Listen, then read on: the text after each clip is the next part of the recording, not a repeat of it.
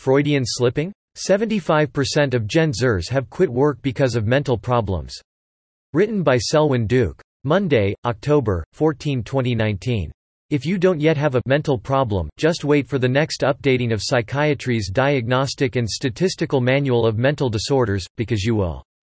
Many will thus conclude with a new survey showing that 50% of millennials ages 23 to 38 and 75% of Gen Zers ages 18 to 22 have quit jobs because of psychological issues.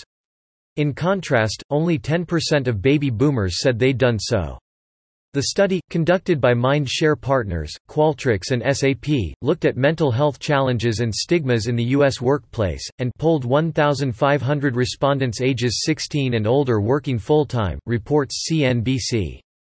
Another recent study, by the American Psychological Association, found the percentage of young adults experiencing certain types of mental health disorders has increased significantly in the past decade.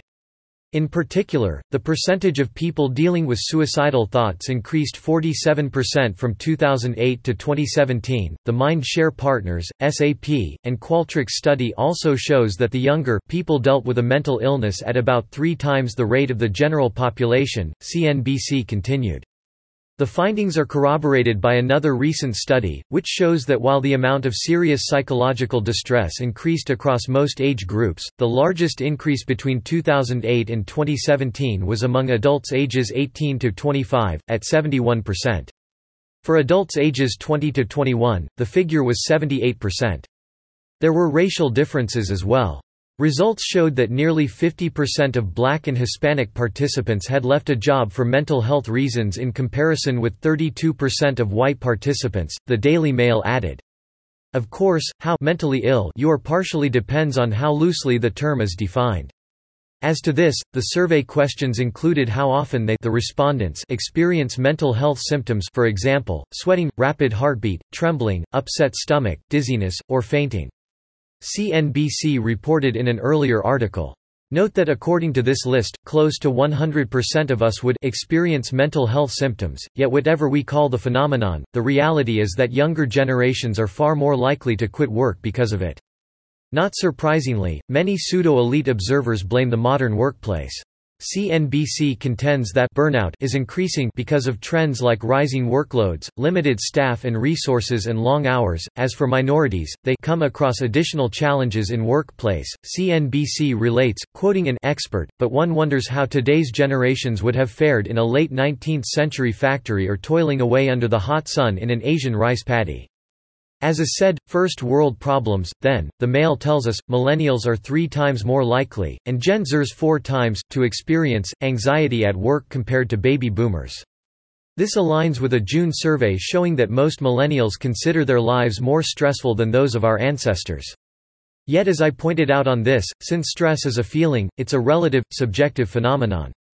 Are these people's lives really tougher, as some imply, or is it that previous generations were tougher? It's clear where the common man, expressing common sense, stands. As a commenter under the Mail article put it, voicing a popular sentiment, study to be a therapist and you will have full employment for decades while the snowflakes continue to melt. That said, certain phenomena are melting them. CNBC cites author Jean Twenge, who points out that mental health problems rise coincides with the rise of social media and cell phone use. Less time sleeping, less time on face-to-face interactions is not a formula for better mental health, she lamented. CNBC also cites Boston College professor Peter Gray, who says that society has gradually removed children's internal locus of control, the sense that they, not outside forces, determine their own destiny. This lack of a sense of control breeds anxiety, is the idea. Yet there's no doubt far more to it. Points to ponder. Observers reflexively say that young people today are more aware of mental health issues.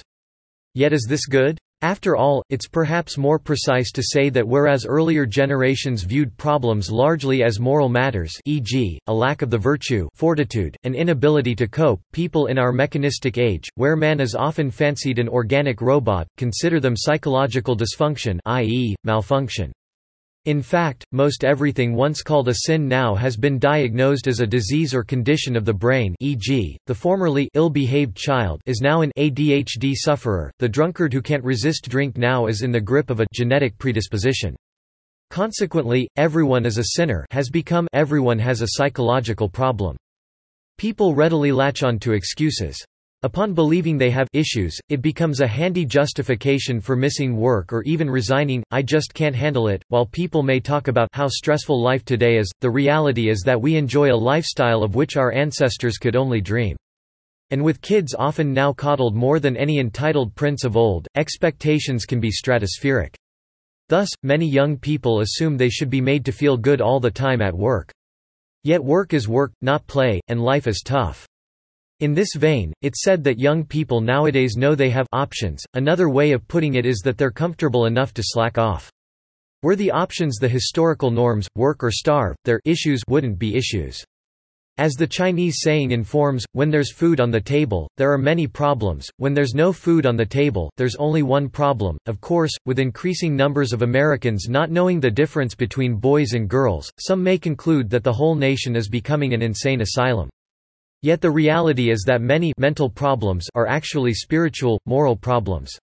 So maybe we should consider another correlation between declining mental health and declining faith. For psychology is a Greek word meaning study of the soul, and it just may so happen that there'll be a lot more to study when indulging the depressing assumption that we're all soulless. Subscribe to The New American and listen to more by clicking podcast on the top right corner of our homepage. Also, please consider donating to help us push out more content for you, our listeners.